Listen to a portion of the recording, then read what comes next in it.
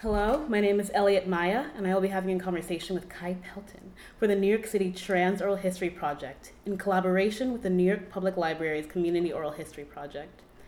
This is an oral history project centered on the experiences of trans-identifying people. It is July 17th, 2017. This is being recorded at Kai's home. Would you like to introduce yourself? Hi, my name is Jarrett Kai Pelton. I'm 21. I am an artist of many different art forms, and yeah. What kinds of art forms? I love music. I love all forms of art. I love music and dance, and I love vocal music. I love theater. I love visual art. I love I like the fact that I like to see people's expressions, and art is like a great way of seeing that. And art comes in so many different forms. When did you know that art was something that you enjoyed and that you wanted to pursue? I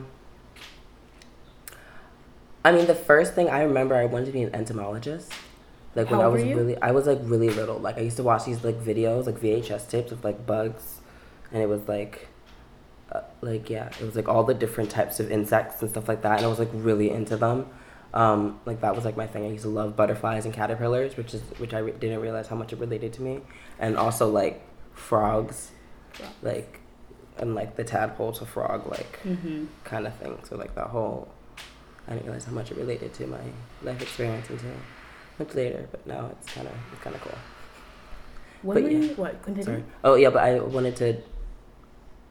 I noticed, but also like I also wanted to be like, I remember when I started like dancing, like I loved the fact that like I love dancing. I used to love like hip hop music, like back like in the early, when I was in like the 90s, early 2000s, like that type of music, and R&B and early pop and stuff like that. That kind of like shaped me into like the person I am today. So I was very much influenced by music, which is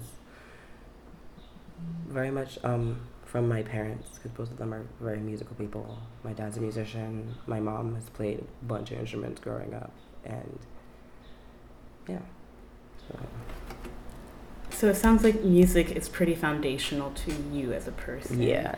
When did you start, you said dancing? When did you start dancing? I started dancing, I mean like moving, because like, when I think of dance, I think it's like any type of movement. Like people dance throughout their entire lives, like that's like, so when I started to walk, like I remember when music would come on, I would like dance with my father to like certain things, like he'd like swing me around and stuff like that.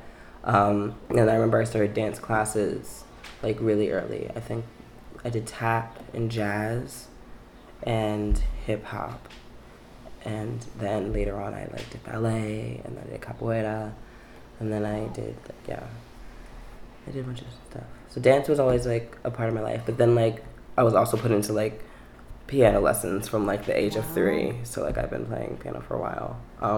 And my dad always wanted me to play the guitar because he plays the guitar, but I never really got into the guitar until I was a lot older. Now I can like a little bit of something on the guitar, but like not really that much. At what age did you start all of these musical expression forms? It started out very young, because I remember like 3? Yeah, I remember when I would like have my piano teacher come over, or her son would be there, and he'd play like classical music, and I'd like dance like what I thought was ballet, and like spin, and like felt like a pretty ballerina, but like never said it out loud. But yeah, I just remember like that was something that I did, but then also like wanting to be able to play piano like that, like that beautifully. So yeah. How did dancing make you feel then? And the follow-up question will be, how does it make you feel now? Dancing then was like, or it still is, like, it was like my connection to like the type of like work or the type of things I loved performing. Like through dance was like performing on stage, you know, like you'd like put all this work in and then have like a recital or like a performance where you like show how far you've come. And that was always like my favorite part, was like getting ready for the and like it's happening, and then you have like the costumes and all this stuff, and like that was like always like really fun. The whole like so then that's when like theater and stuff kind of like first started to come in when I was like able to like do performances through dance.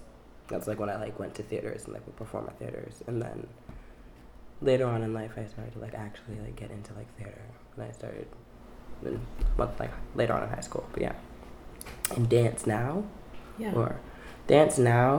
is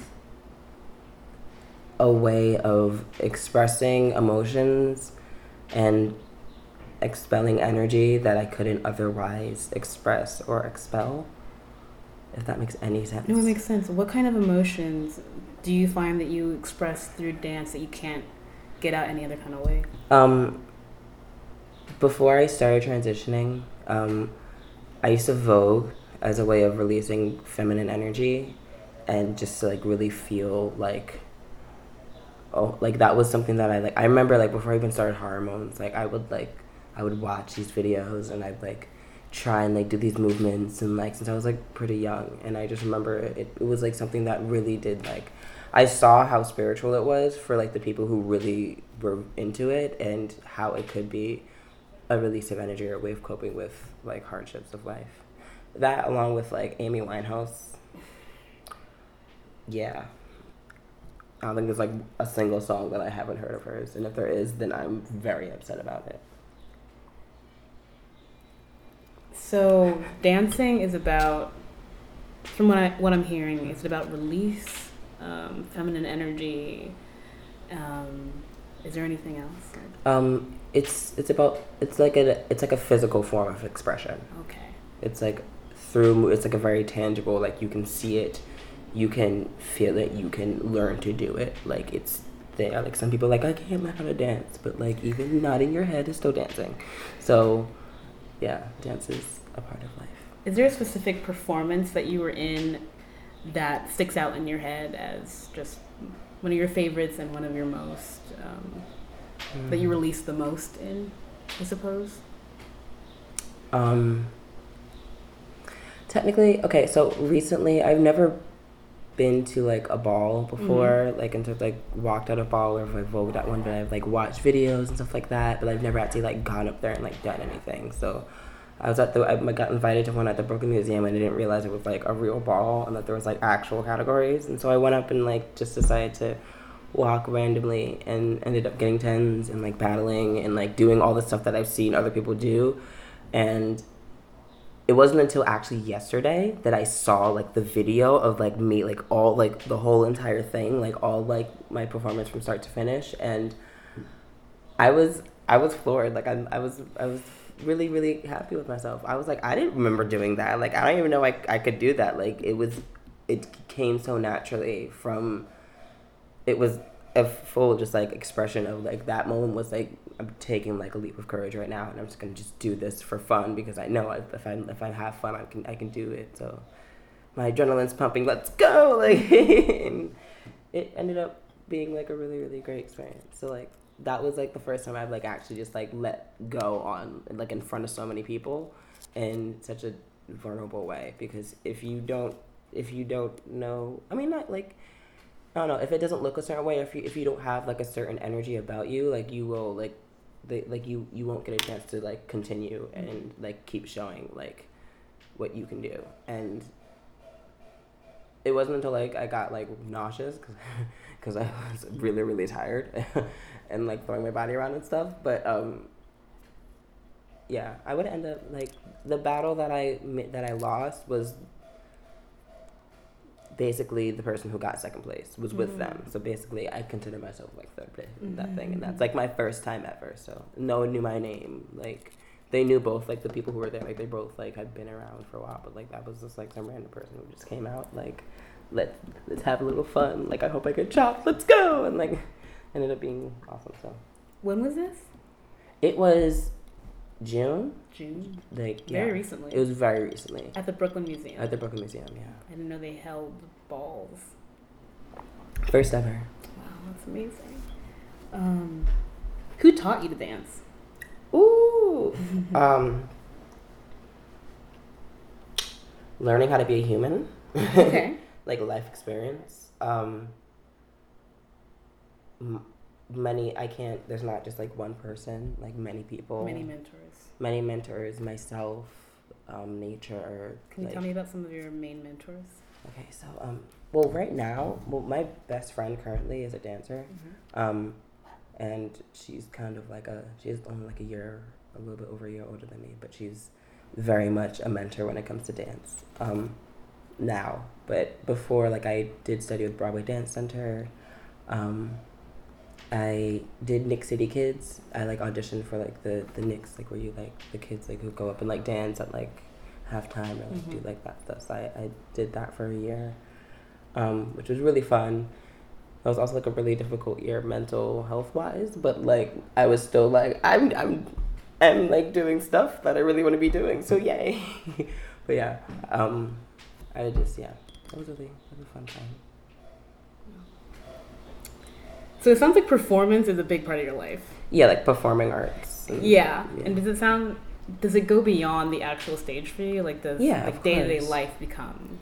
It's not like really a performance, but for me it's like, for example, my customer service voice is a completely different person and I have no clue who that bitch is. Can I hear it? Hi, how's it going? What can I get you started on today? Wow. Would you like a large or a small? And did you want sugar or anything else? Okay, I'll get that started for you right now. Wow. Have a great day, maybe filled with smiles. It's like really annoying. The it's fake like laugh. You're blah blah blah. Like, yeah, I would like.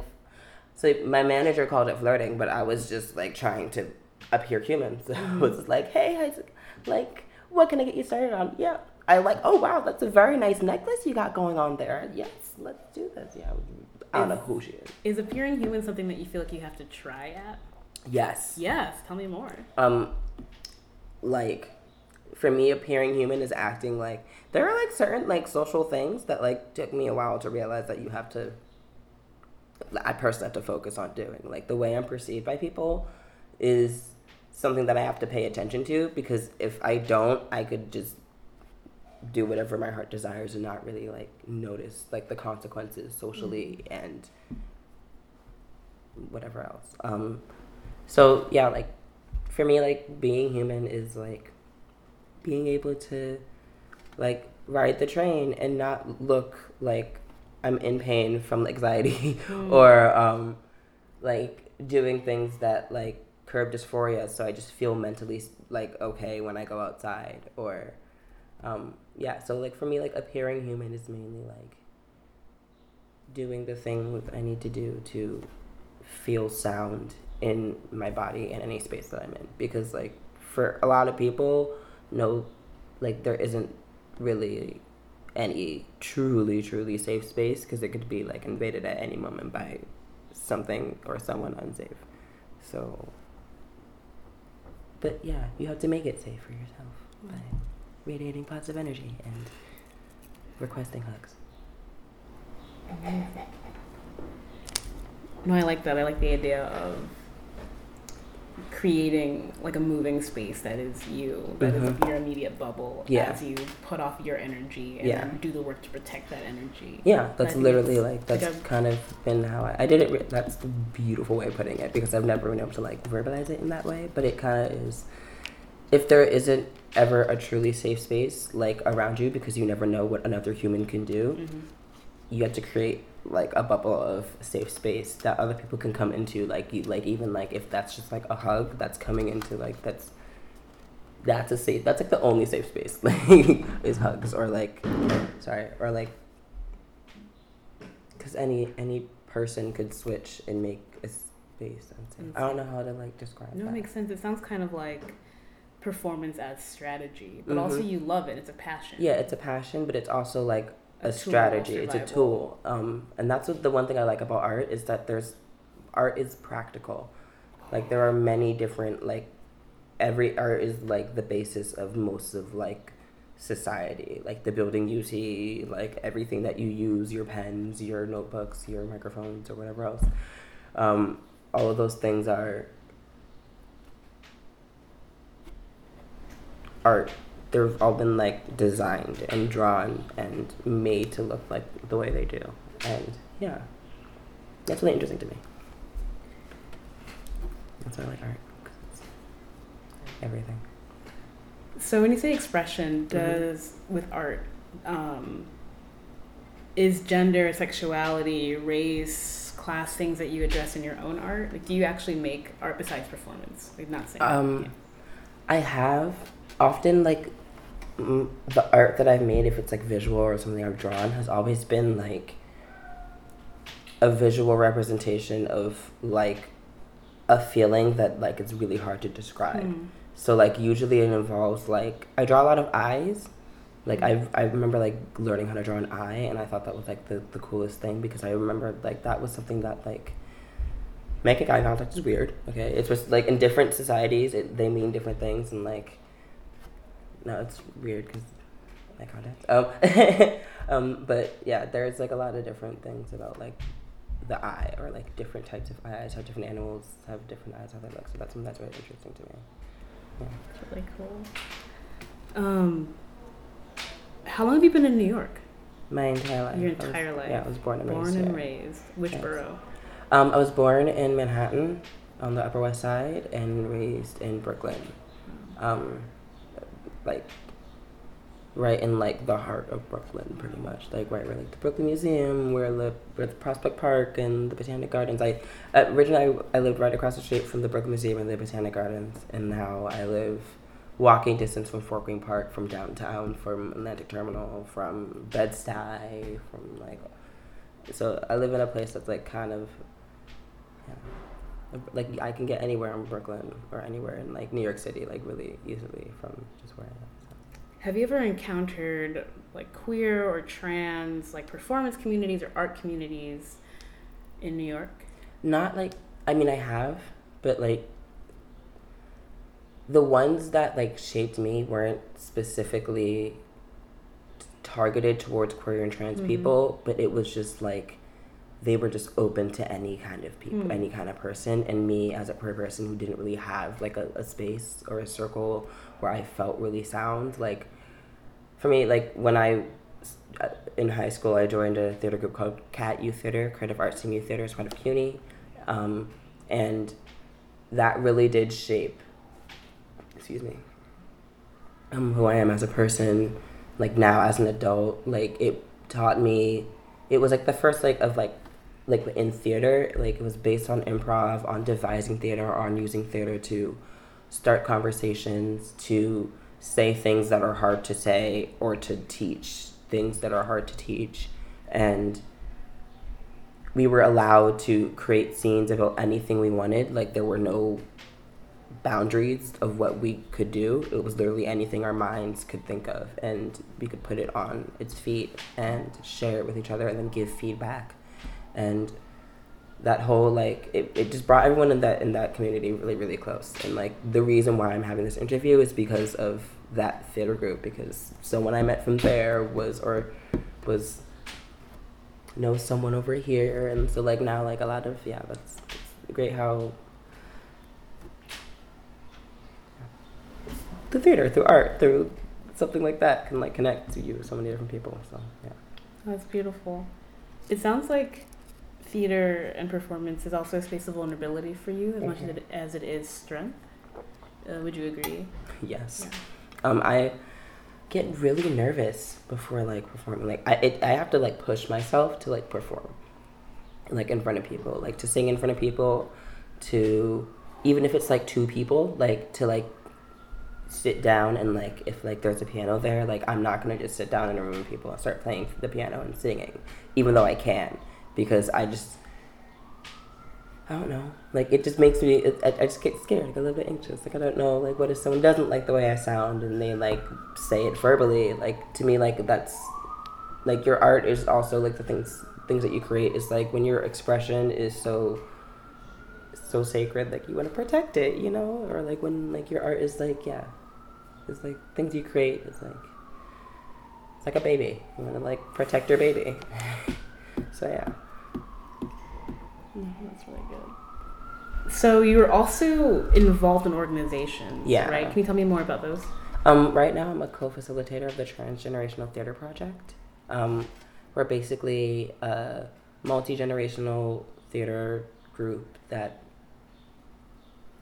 brings together people of all genders, or lack of genders, or full of genders that there are, and bring them together into a space where we can create theater about the way we're perceived, about the way we view the world. It's basically,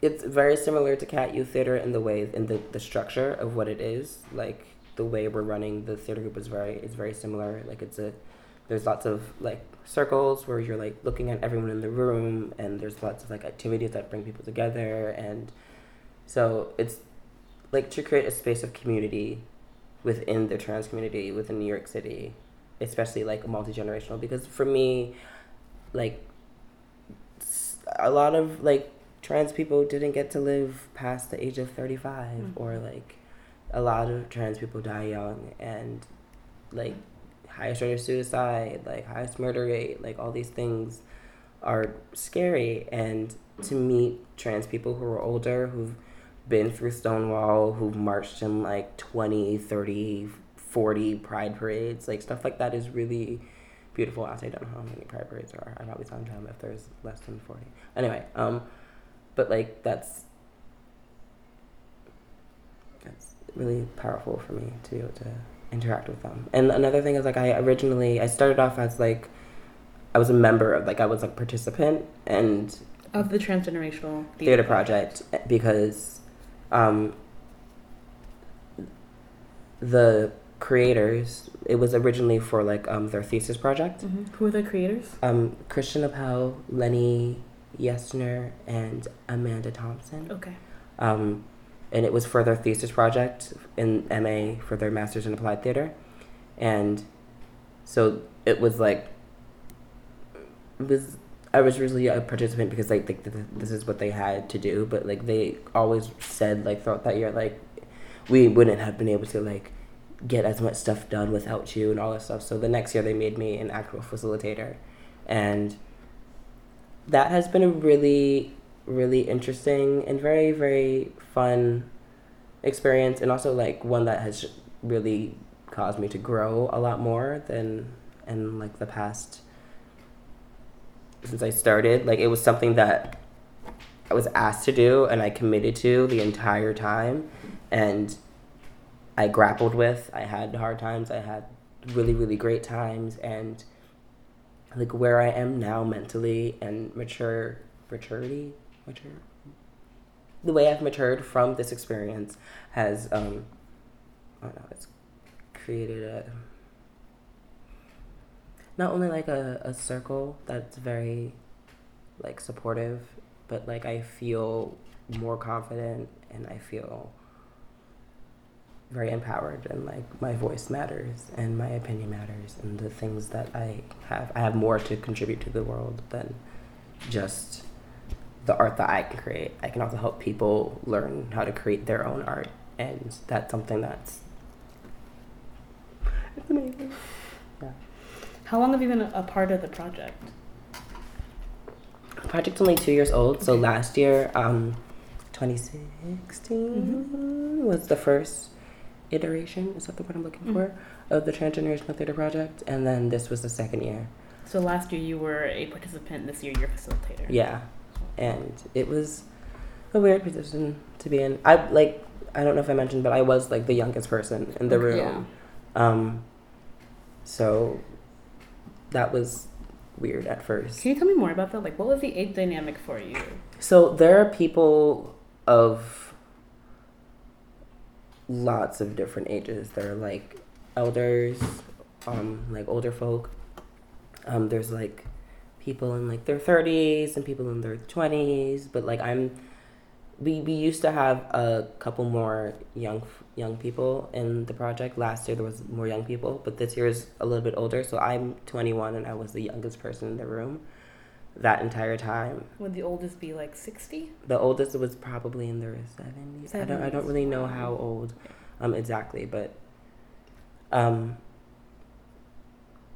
it's beautiful to be able to to work with people who are older and help shape them, you know, in ways that I didn't know I could. Like, it doesn't really matter what age you are, you can learn new things, like, at any age, you know, it doesn't really matter. So that was something that it really helped teach me. And also helped me not curb, but like really get in contact with like my concept of ageism and what that's like, and adultism, like both, like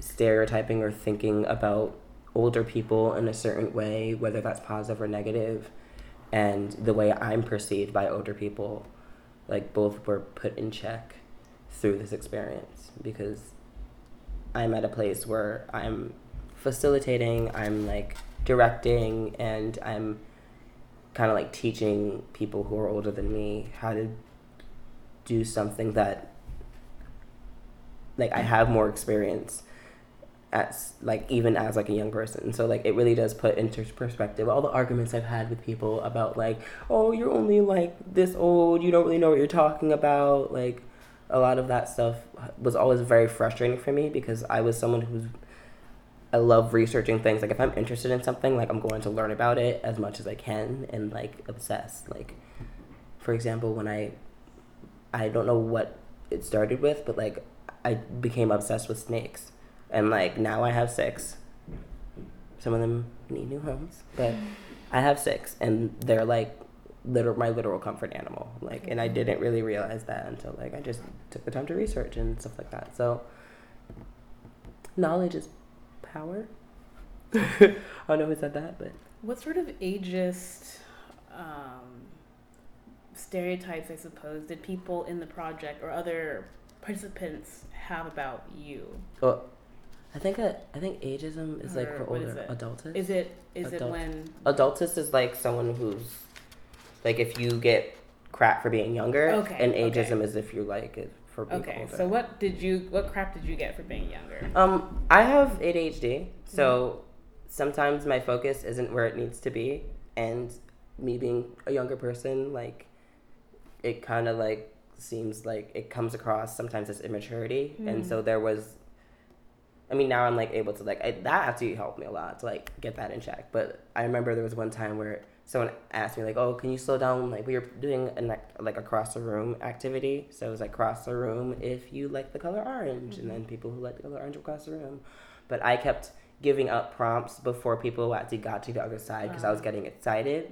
And I was just thinking, like, faster than, like, I realized what the situation was going on. And so, like, people kept correcting me. And, like, participants were doing it, and, like, it was only, like, maybe, like, 5 times. But, like, yes, 5 times is a bunch, but, like, it was to the point where I just, like, the thing that made me, like, realize that I need to, like, be more consistent and with what I'm doing, or, like, listen to what everyone's saying better, or, I don't know, wait for people to get to the other side of the room before giving the next prompt. But, like, people were like, wait, okay, now go. And, like, it was, like, to the point where it was, like, condescending, and it was like, I know what I'm doing, I'm the one facilitating this activity, but yes, I do, my brain is thinking a little bit faster than the room is moving, and I apologize. I need to, like, take a step back and, like, notice what's going on, and, like, focus on the situation that's happening. But I don't blame anyone. Like, I don't blame, like, the people who are saying things, because they were only trying to be helpful. But, like, I think it comes from, like, they see that I'm younger, and, like, oh, this person could use my help even as a participant. And at the moment when I was, like, I was moody at the time, I was like, kind of really pissed. I was like, I know what I'm doing. Like, stop. Like, I don't know why you're telling me what to do. Like, I know what I'm doing. And the facilitator, like, yeah, so. That was that. What preconceptions did you have about people who are older? That,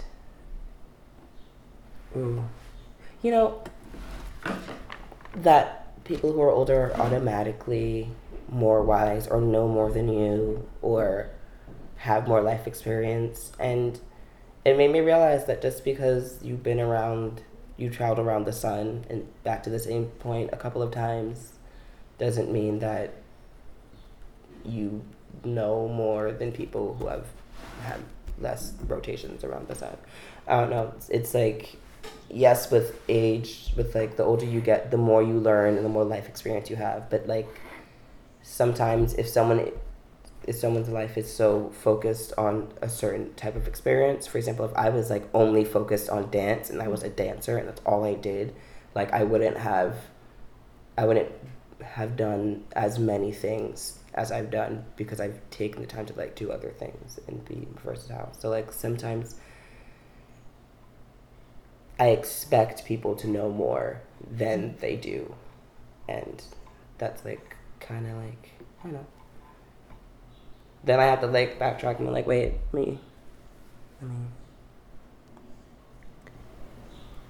me reevaluate what I'm thinking right now. So, yeah. Did you connect with any of the older folks? Oh gosh, so many of them. I just love to hear their stories. There's so many amazing people who I've met through this, like people who some of the older folks are connected to, and a lot of people in the project, like, yes, I am younger, so they do feel very protective of me, and like they're very happy for me when like when I get to like new stages in my life or when like new things happen. So yeah, and it's very nice. Do you keep in contact with any of them? Yeah, definitely. I do. I speak to a lot of them. We're currently doing a performance for the Trans Theater Festival. I didn't know. Trans Theater Festival. It's happening next week, Wednesday, Friday, and Saturday. Where? At the Brick Theater. Or the Brick. It's a theater in Williamsburg near Metropolitan on the G and Lorimer on the L. Wow. How long has that been going on for? Do you know? I have no clue. Okay. But I do know it's supposed to be like a whole bunch of like amazing queer artists making like gender non-conforming artists. Like, wow. And like to me, anyone who's gender non-conforming or trans is like family, because there are certain experiences that all of us not necessarily have to, but all of us have endured, like misgendering. Like I'm not sure if everyone has been misgendered, but I feel like a lot of people who are trans or gender non-conforming have been misgendered, and stuff like that kind of like it's like that feeling on an emotional level that you just kind of like know more about somebody, like just from like their experience or just from the way they identify, and it brings you closer to a lot more people. Do you find that that's been true for you, that you feel an instant community or connection when you meet other like trans or queer folk? Oh yeah. Whenever I like see someone in like public who I can like see, I'm like, wow, like that person looks like pretty family, like looks pretty awesome, looks pretty queer, and like I just love that. Or like when someone like is very androgynous, like I love seeing that in other people, because it makes me feel like I'm not alone, you know, especially in public. And it's hard for a lot of people to live authentically, dress authentically, and be their true selves in public. And that's something that I'm still dealing with as someone who's gender fluid and is at a place where I'm more gender full than genderless at times. And that can give me a little bit of anxiety. Like if I don't shave like as often as someone who has had to go testosterone in their body, like I have to shave a little bit more often than some cis women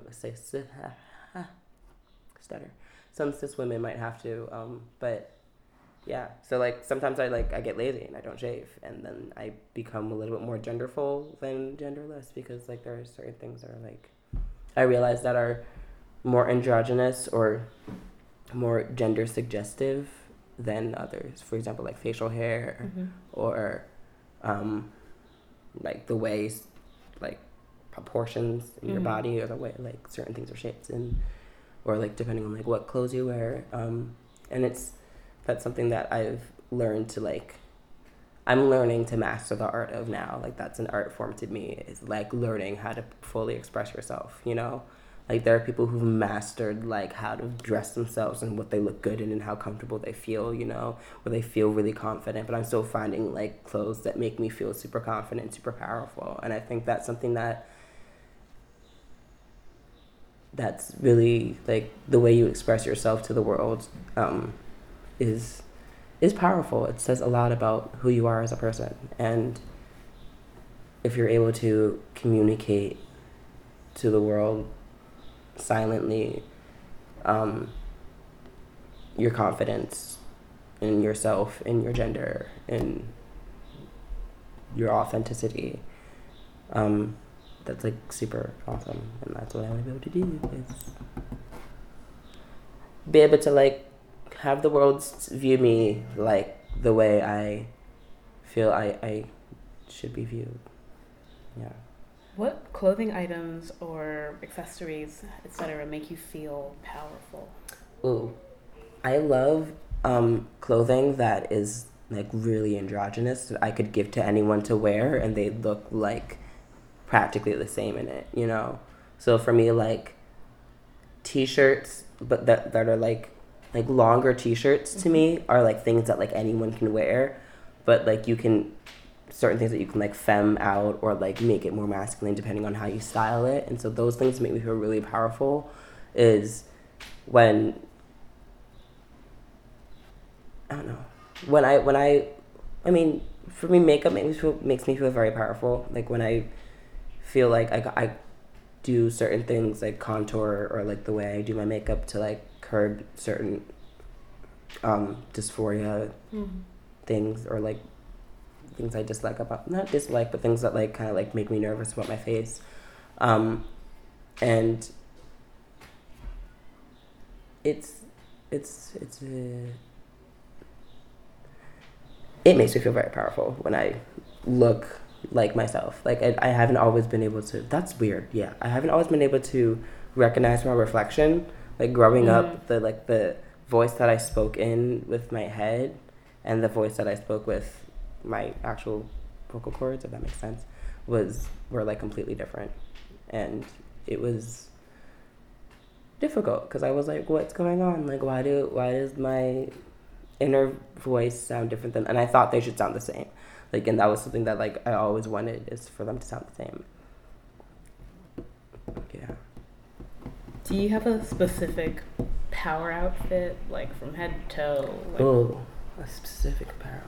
I really like the edgy kind of look. Like for me, like a specific power outfit is like a perfectly androgynous outfit that's like not quote unquote offensive to anyone, that you could just wear and like anyone could be like, wow, that person looks really nice in what they're wearing. And I think there are a lot of garments like that, like a black shirt and like nice jeans and a cardigan and a messenger bag or something like that can be styled and worn depending on how you wear it in so many different ways that it can change the way, like the power or the way you feel. So that's.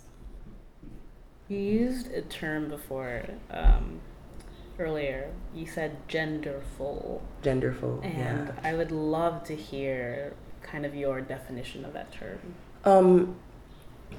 It's like I've had times where I felt genderless, and that's when there are things that like babies are androgynous, so things that like in my brain are more like less developed, like before puberty, before like the things that really do end up gendering us kick in. Like there are things that are like that are genderless. So like nipples are genderless, eyes are genderless, noses are genderless, lips are genderless. Like there are a lot of different aspects of someone's appearance that are genderless that everyone has. Like arms are genderless, you know. But there are some things that are very like genderful, like facial hair or like the way you if you wear like body hair can be like a very genderful thing. Like if you don't shave your legs, but you are a very very feminine person, that can end up looking very genderful. But like if you do shave your legs and you're a very masculine person, that can look a little bit more genderless. So like it just depends on. Yeah. I like that. Where do you feel the safest? Ooh.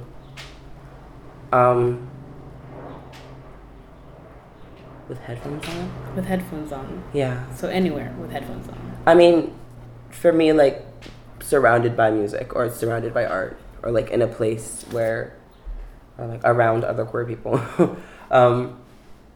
Yeah. Or asleep. Yes. Mm-hmm. Asleep in bed. Or eating food. But sometimes that can be, like, scary because if I'm, like, eating by myself, I feel like if I'm being watched, it's, like, weird for me. I don't know. Interesting. Why do you think that is? I don't know. I feel there's, like, I don't know. Maybe I don't know. Probably because I need therapy, and I don't really know what my relationship with food is like. I haven't really discussed it in a way that I can vocalize properly, but I have, like, a weird relationship with food. Like, I know it would be extremely hard for me to get, like, overweight or to get, like, to like, gain, like, a lot of weight because I've tried, and it's been extremely difficult for me to gain weight. But then also I feel like that partially is, like, I get anxiety eating in public because I'm like, people are going to look at me like, look at that person eating by themselves. They have no friends. Like, I don't know what they're thinking about me. And, like, that's, like, it's so lame. Not lame, that's an English word. That's so silly to think about because why do you need to worry about people watching you eat? Like, yeah. You mentioned earlier the idea of the art of navigation. Mm-hmm. Can you elaborate? Of navigation? Yeah, like when you, like, social spaces, I think you meant, like, people who know how to dress themselves and know how to work spaces around them. Okay, yeah.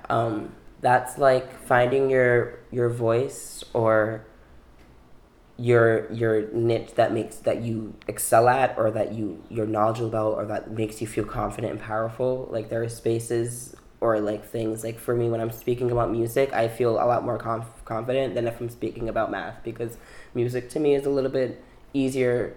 Like, my brain understands music a little bit easier than math, but sometimes, like, I've had times where people have explained music in the mathematical sense where now I'm like, well, you just bridged the gap kind of, and I need to, like, focus on how to bridge this gap more often. But yeah.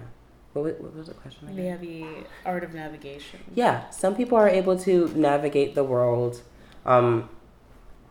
Like, the art of navigation of, like, social spaces. Like, sometimes you have to carry yourself a certain way in certain spaces. Like, you can't always, like, if you always look angry or if you always put on, like, a very, like, I'm upset or, like, I'm intimidating persona, that's, like, eventually that's probably how you're going to really think of yourself, you know? And there are people who are able to move through spaces in the world without any problems. Like, a lot of the time, like, cis people or, like, I've noticed cis people more often are more comfortable navigating social spaces because they don't have the boundaries of worrying about your gender or don't have the boundaries of, for example, some people don't have the boundaries of worrying about how they're perceived race-wise or, you know, so some people are, maybe it has to do with some of the privilege too, but some people are able to navigate the world in a way that seems, at least in my eyes, less difficult than the way I had to teach myself how to navigate the world. I had to, like, make it into an art form, and some people it's a lot more natural. And so, like, the way you dress and the way you speak and the way you walk and the way you carry yourself are all things that can boost or bring down your confidence. And so you have to find the things that, like, boost your confidence and make you feel more sound and more, I guess, authentic. Because, like, for me, like, authenticity is something that's really important to me. It's, like, remaining authentic and how you, like, remaining true to yourself, you know? Like, if I know I'm never going to be the traditional, like, common or whatever I want to call it, like, the normal definition of a man, because I never identified with that, and it might have taken some time to fully realize that, but, like, when you do realize, like, your relationship with yourself, I guess that's something that's always super powerful, or that's something that really is, it's eye-opening, it's really awakening. When did you realize, maybe realize is not the right word, but when did you start becoming aware of your relationship to yourself? I remember, to be honest, it was in 7th grade when I was a part of the Next City Kids. That was when I started self-harming. Mm-hmm. And that was a time in my life that was extremely happy, like outwardly, you know, like I had to go on stage and smile and dance and like even if I messed up, keep going and like stuff like that. And then backstage, like I didn't always get along with all the other people on the team. Like I was when you're younger, like queerness is read as weakness in some ways. So for me, someone who's perceived as male, who was very feminine and wasn't always like the most confident in the way I spoke or like the way I looked, like people could pick up on that, you know, or like there were things like I didn't like my ADHD wasn't like exactly like diagnosed until like I was a lot older, so I didn't really understand that I had ADHD. So like there were things that I do that I thought were like hilarious or funny that no one else did, or like there were like social things that like I had to learn how to maneuver, and it was weird. Like for me, like I've always had like dysphoria around like my bottom half, and I remember like I was trying on costumes and like there was like a jumpsuit, like an overall jumpsuit that I had to wear, and it came like way too high, like in the crotch area. And I remember I would not stand up straight. Like I would not. Like he was like, just stand up, it's fine. Like, you know, like we have to like figure out like how it actually like where the actual length is. And I was like, I can't do that. Like, and I didn't realize that was because like I had like dysphoria, or it was about like my gender. And so now looking back, like it's, if I had a stronger relationship with myself or a more positive relationship with myself, I wouldn't have gone home like the times where I felt weak or vulnerable or angry about situations that happened, or about like, because it was also like a very awkward phase. Like I didn't really understand like what deodorant worked. Like there were a lot of different things. Like I was lanky, I was getting taller, I was going through puberty, which involved testosterone, which I didn't really understand why that felt so disgustingly wrong to me. And like now that I'm older, like I realized like there were things that were changing that I really, really disliked that they were changing. Like the way my face was shaped, the way my voice sounded. I was getting facial hair. I didn't want facial hair. Like my legs were getting hairy. Like there were like things like that were like, yeah.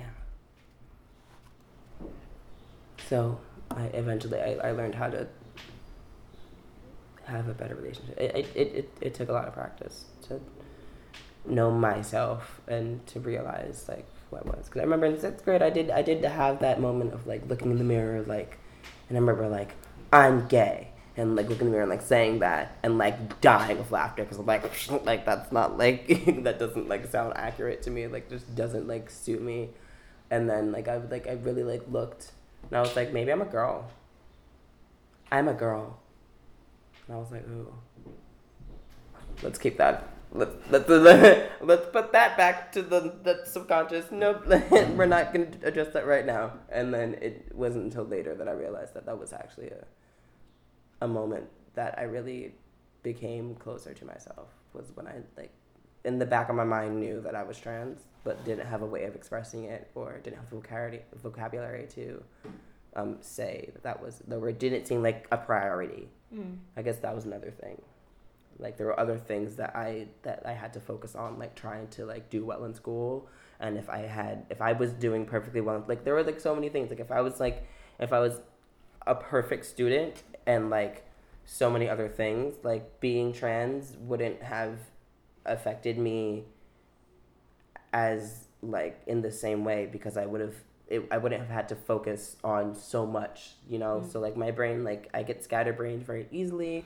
I don't know if people can hear it when I speak, but like sometimes like I don't always remember what I just said because my brain is traveling like 50 times faster than my mouth can actually speak. So I lose thoughts very easily. They just kind of just like, they keep going and I'm like, oh, I really want to like finish the sentence, but I don't know where it went. Yeah, so things like learning that about myself was like, yeah. said you had to practice developing a relationship with yourself. What sort of things did you do? For me, it was, I had to the way I dressed was, I wanted to dress certain, I wanted to be styled in certain ways. I wanted to appear like stylish, and like the things that I thought looked good were different on me, were different than how I guess my mom thought things should look on me. So like there were things like I really wanted to wear skinny jeans. I really wanted to wear like, I wanted to look like there was like a certain look that I really, really wanted, but my mom was like, those look like leggings. They're too feminine. They're like things like that. And like my mom of course didn't realize that like now I would call it like gender policing or like stuff like that, where like someone is telling you that what's natural to you isn't actually natural or isn't what you're supposed to want for yourself, or something like that. As of now, how do you understand your gender? It's fluid. My name is Jarrett Kai, and the Kai part, the first definition that I saw was ocean, and that was the one that kind of just stuck with me, because I felt like Kai is like, I'm an ocean of gender, full of gender, and then there are some places that are like oceans of like no gender, you know, where it's just like, maybe like gender's like, maybe my expression is like the water itself, and like salt water is like one side of my gender, and like fresh water is like another side of my gender. Like I don't know, like maybe it's like that, but there are just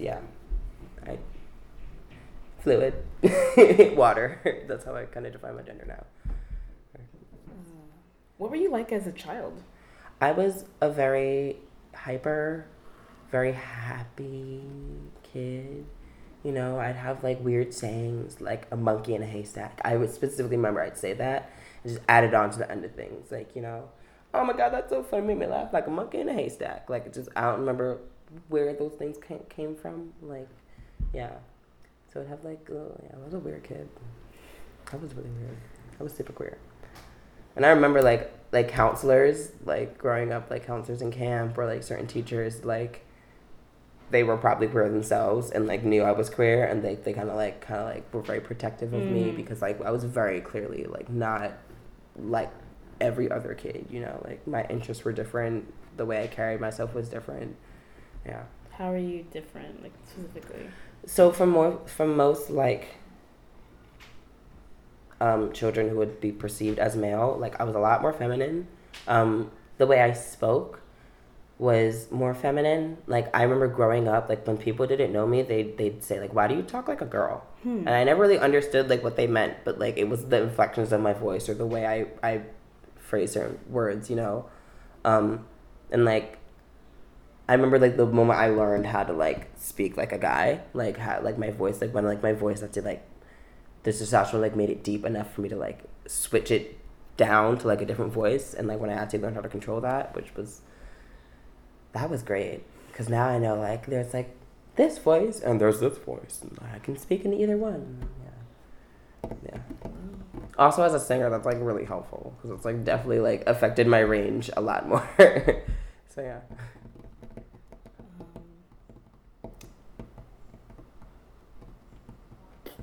Did you go to school? You mentioned performing, but you haven't mentioned, you said high school, but like what kind of high schools? Oh, I went to Brooklyn School of Collaborative Studies. It's an expeditionary learning school based in Howard Gardens, Brooklyn, right near the bridge to Red Hook. Originally, I went to private school, and I went to private school for 10 years before switching to a public school. And I just remember the culture shock and the difference in the way I was perceived and the way. Different? So like in private school, I'd been there like my whole life. So like everyone knew me and no one had a problem with the way I was, because we all like kind of grew up together. Or, like even kids who were new, like there were already kids who had known me since I was from like very young, and we're already very close. And so, for example,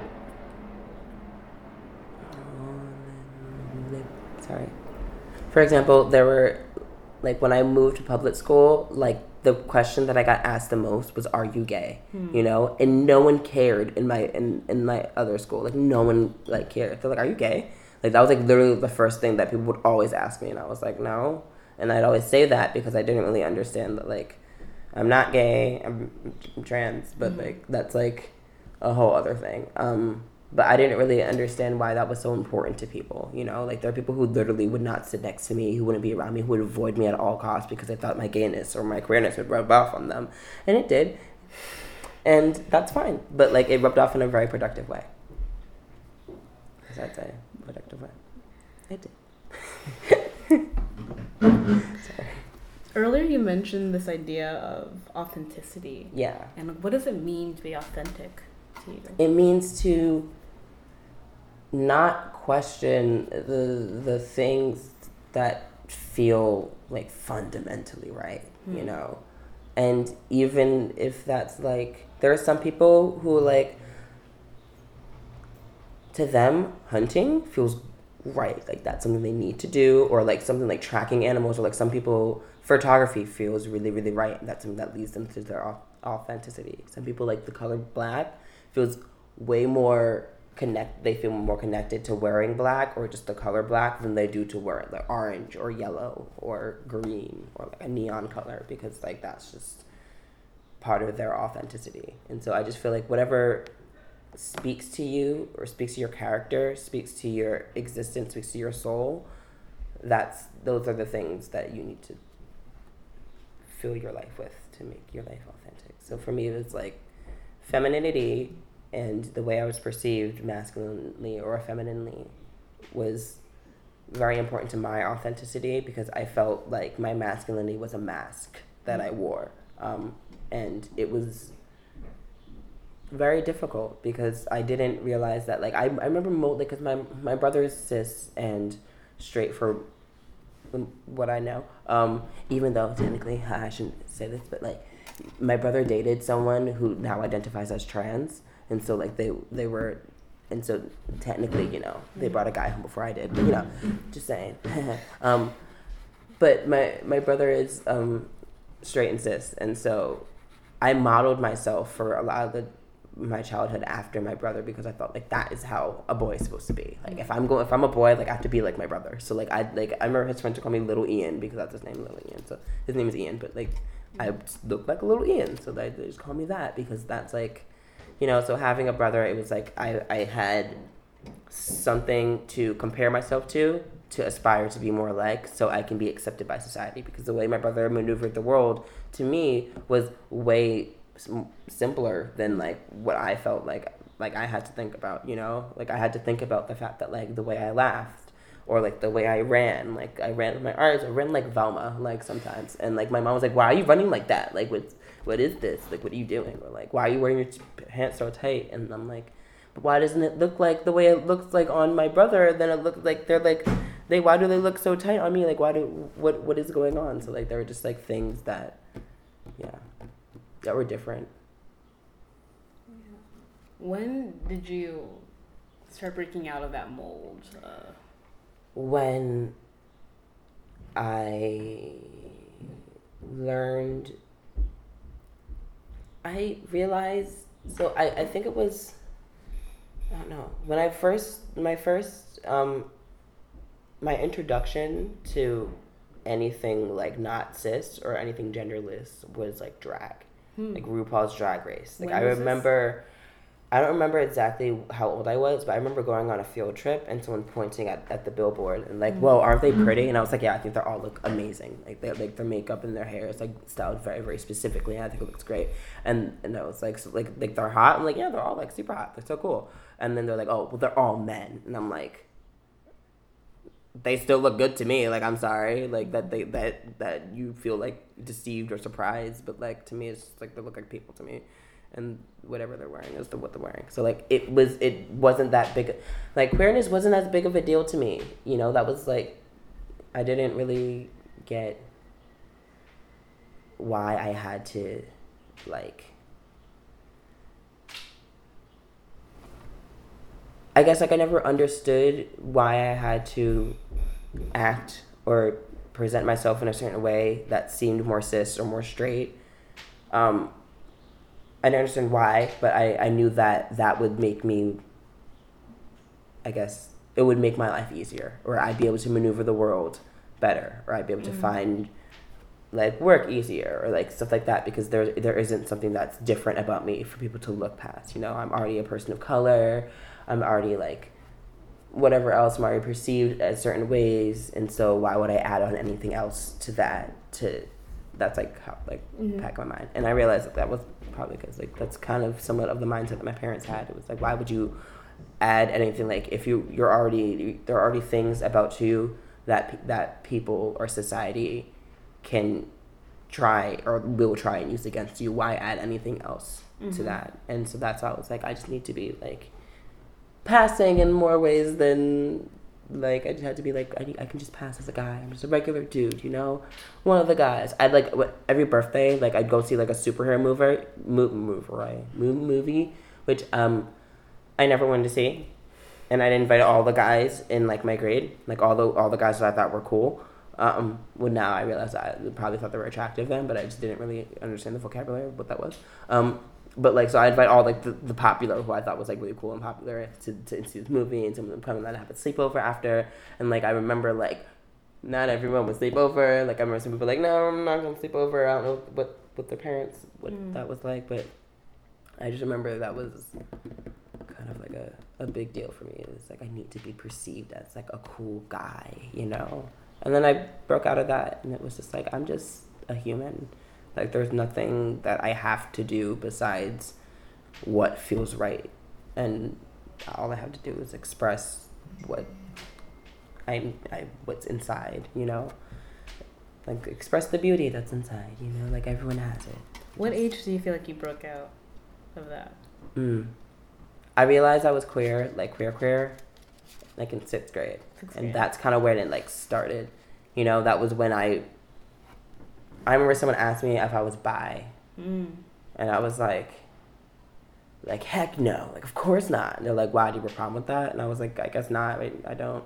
Like it was like it immediately switched. It was like, oh, I just thought that that's what I'm supposed to feel like. No, I'm not. Like I'm like, maybe I am. And then that went to like, maybe I'm gay. And then it was like, wait, maybe I'm not gay, maybe I'm trans, or like maybe I'm just like a gender fluid kind of person, or maybe like I don't really care about like the person, or like how they're perceived by society, or what their gender, or what they're going through. It's like maybe it's like certain aspects of different people's personalities. And so it just evolved over time, but I know like the starting point was in 6th grade when I definitely looked in the mirror and like had like a moment with myself where I'm like, what are you? Like, who are you? Like, what is going on with you, you know? And, yeah. And that's when I started talking to myself and became absolutely crazy. I'm kidding. Yeah. When did you first hear the word trans? Ooh, I don't even remember. Wow, that's a good... I actually remember, I didn't know... I knew what a sex change was. That was, like, the first, like... How old were you? I was young. Yeah. I remember... I was reading, I was in the playground in like, I think it was like my first day of school or like something like that. And there were like babysitters and someone was reading a book and someone in the book had a sex change and they like were saying that. It's like, they had a sex change and like all this stuff. And like in the back of my mind, I knew what that was, but I was like, a sex change, that's cool. Like people can do that. I didn't know. And then I remember watching something later on in life called, it was Thumb Wars and like Thumbtanic. And I remember like there was a part in Thumbtanic where like the ship was sinking and they were like get your sex change. You can't be safe. You're going to lifeboat if you're a man. And so like he would just go like just ching, and like that was like what I thought it was. Like it was just like brutal like castration. Like that's like what I thought like trans. That was like my first concept of like transness. And then I realized like it was like no, like they're... Then YouTube. YouTube, my gosh. And I was like, oh, there are like actual people who like don't gender. Or just gender however they want. And I'm like, whoa, like you can do that? Like that's a thing? Like you can just create yourself and be whatever you want to be in your own person? oh, but I can't do that at home. I have to wait until I get older. So like that was something that was like I was waiting for so long. Like I had to like that like something another part of like being queer with me. It's like patience. like like most of my life it's been patience for me. Like, and it feels like to a lot of people that I'm rushing things at this point in my life, but I'm just at a point where like everything could just happen. Like what I would like, I have the research to have things happen now. Like it's not that I'm impatient. It's like I was so patient for so long, and now I can like fully like be the person I feel like I am and that I want to be, and it's just like really, really great. I can talk like this and like say like, hi, my name is Kai. My pronouns are she, her, they, them, and I like turtles. That's something I can do now. Before it was like, my name is Jarrett, and I'm a guy. Like that was it. Like it was, yeah. Also, like the way I felt the world, like that. Like I feel like energies and stuff. Like a lot of people's like different energies. Like I can feel people's emotions like very strongly. So if someone's like having a hard time on the train, I can literally like physically feel that, and it's weird. But like so like when I was going through what I consider testosterone poisoning was when I felt like it was disconnecting me, because like as a child, like I was so connected to energy and like healing and like all that stuff. Like I was way more spiritual as a child, you know, and now like at that point it was like now I have all this testosterone inside my body, and I didn't realize, but like that was like something that was like, you can't cry. Like I wasn't emotional. Like I didn't feel like I could express my emotions. I felt like my emotions were something that had to be acted out and like calculated. So like how I was perceived, like you smile here, you frown here, you cry here, you laugh here. Like that's just like how I was like, oh ha ha ha ha ha. Like if everyone was laughing around me, I was just like, oh, I laugh too now. Like I didn't really get how to be a person. Like, and that's like why I'm like now like it's all natural to me. Now I'm just like me. Like I don't really have to worry about like how I'm perceived or like what emotions I'm giving off, because I just feel them and they're just there. And so that was something that's kind of awesome. So yeah. When was the first time you came into contact with the trans community? Any sort of trans community. Any sort of trans community? Mm-hmm. I went to... No, there was a trans woman. Her name was Honey, and she would stand outside the train station. When I moved from private to public school, she'd stand outside the train station and just like say hi to people. And it was like really, really nice. And some people would give her money, and some people just would like... But she would just stand there, and like to me, like I didn't realize, like I knew like from seeing her that I was trans. Like that just, it was like she called me girl before like anyone else. She was like, okay girl, like she knew. Like she could see it. And like that was like, I'm pretty sure that was the first person who actually saw through like my like the facade of masculinity that I put on. And then when I actually started to like transition in high school socially and started to dress like myself and like got extensions and we were makeup, and like she was like, okay, I see you now. Like I see like you're you. I used to look just like you. You used to be so pretty. And it was just, yeah. I feel like that was someone like, and to me like, that's someone who some people would look over. It's like, oh, that's just like that's some like crazy. That's like some homeless person, some crazy person. Like, but no, she had a place to live. But she would stand there and, to me, like just show like I exist. Wow. Trans people exist, and we are nice people.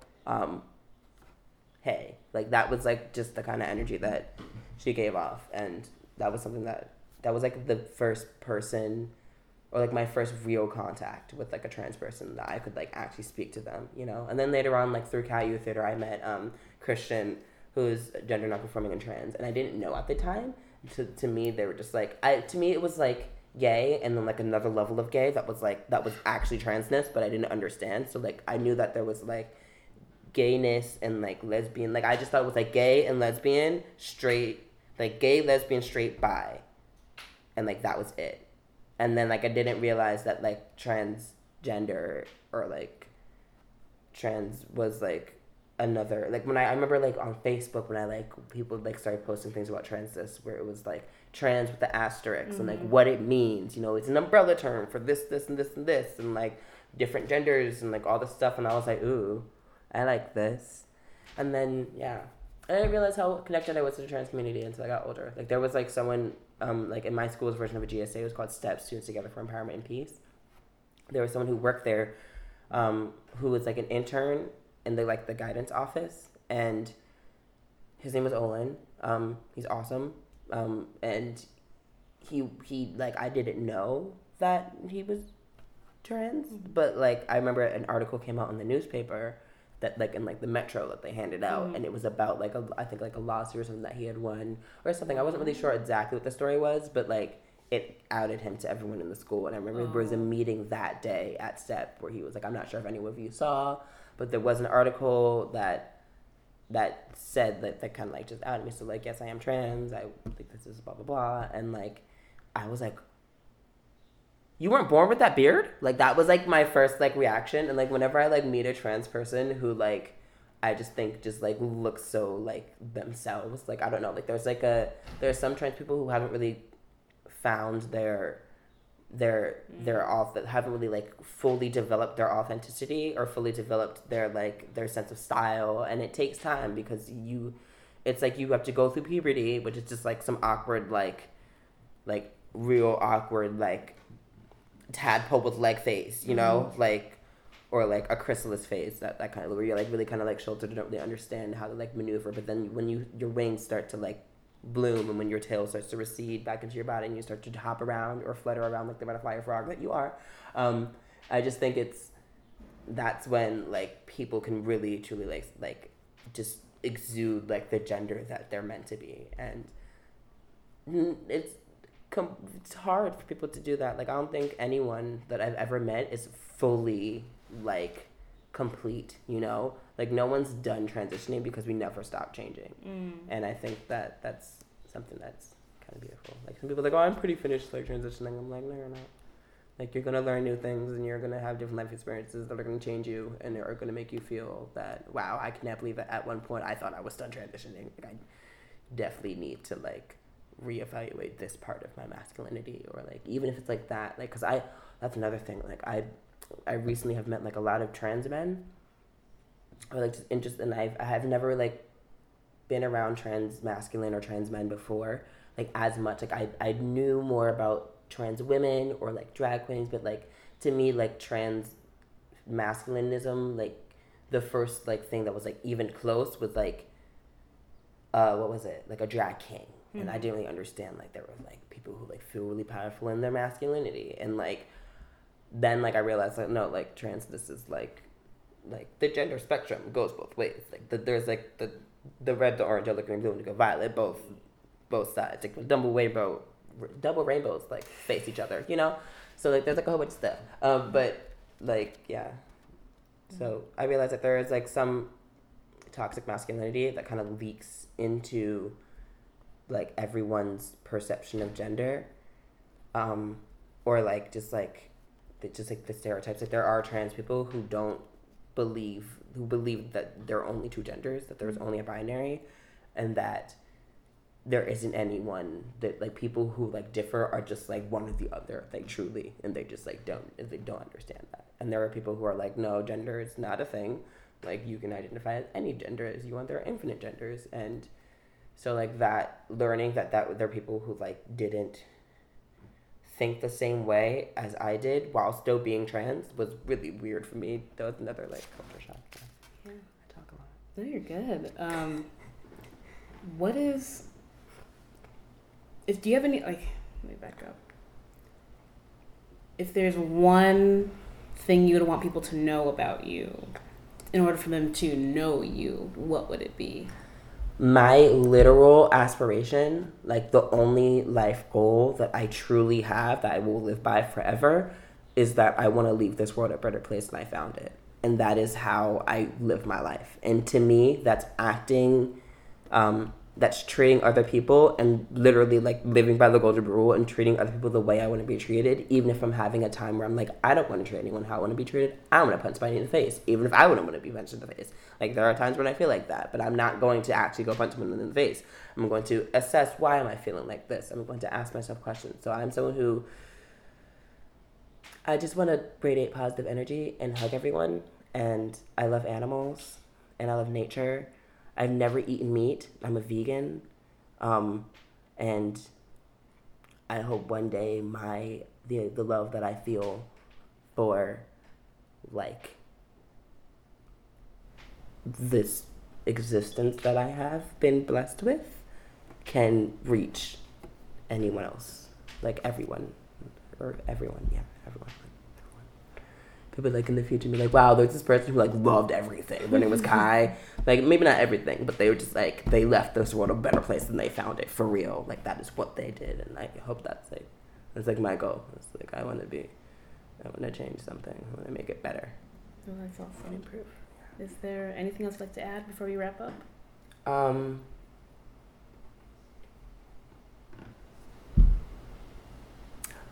I've had a lot of times in my life where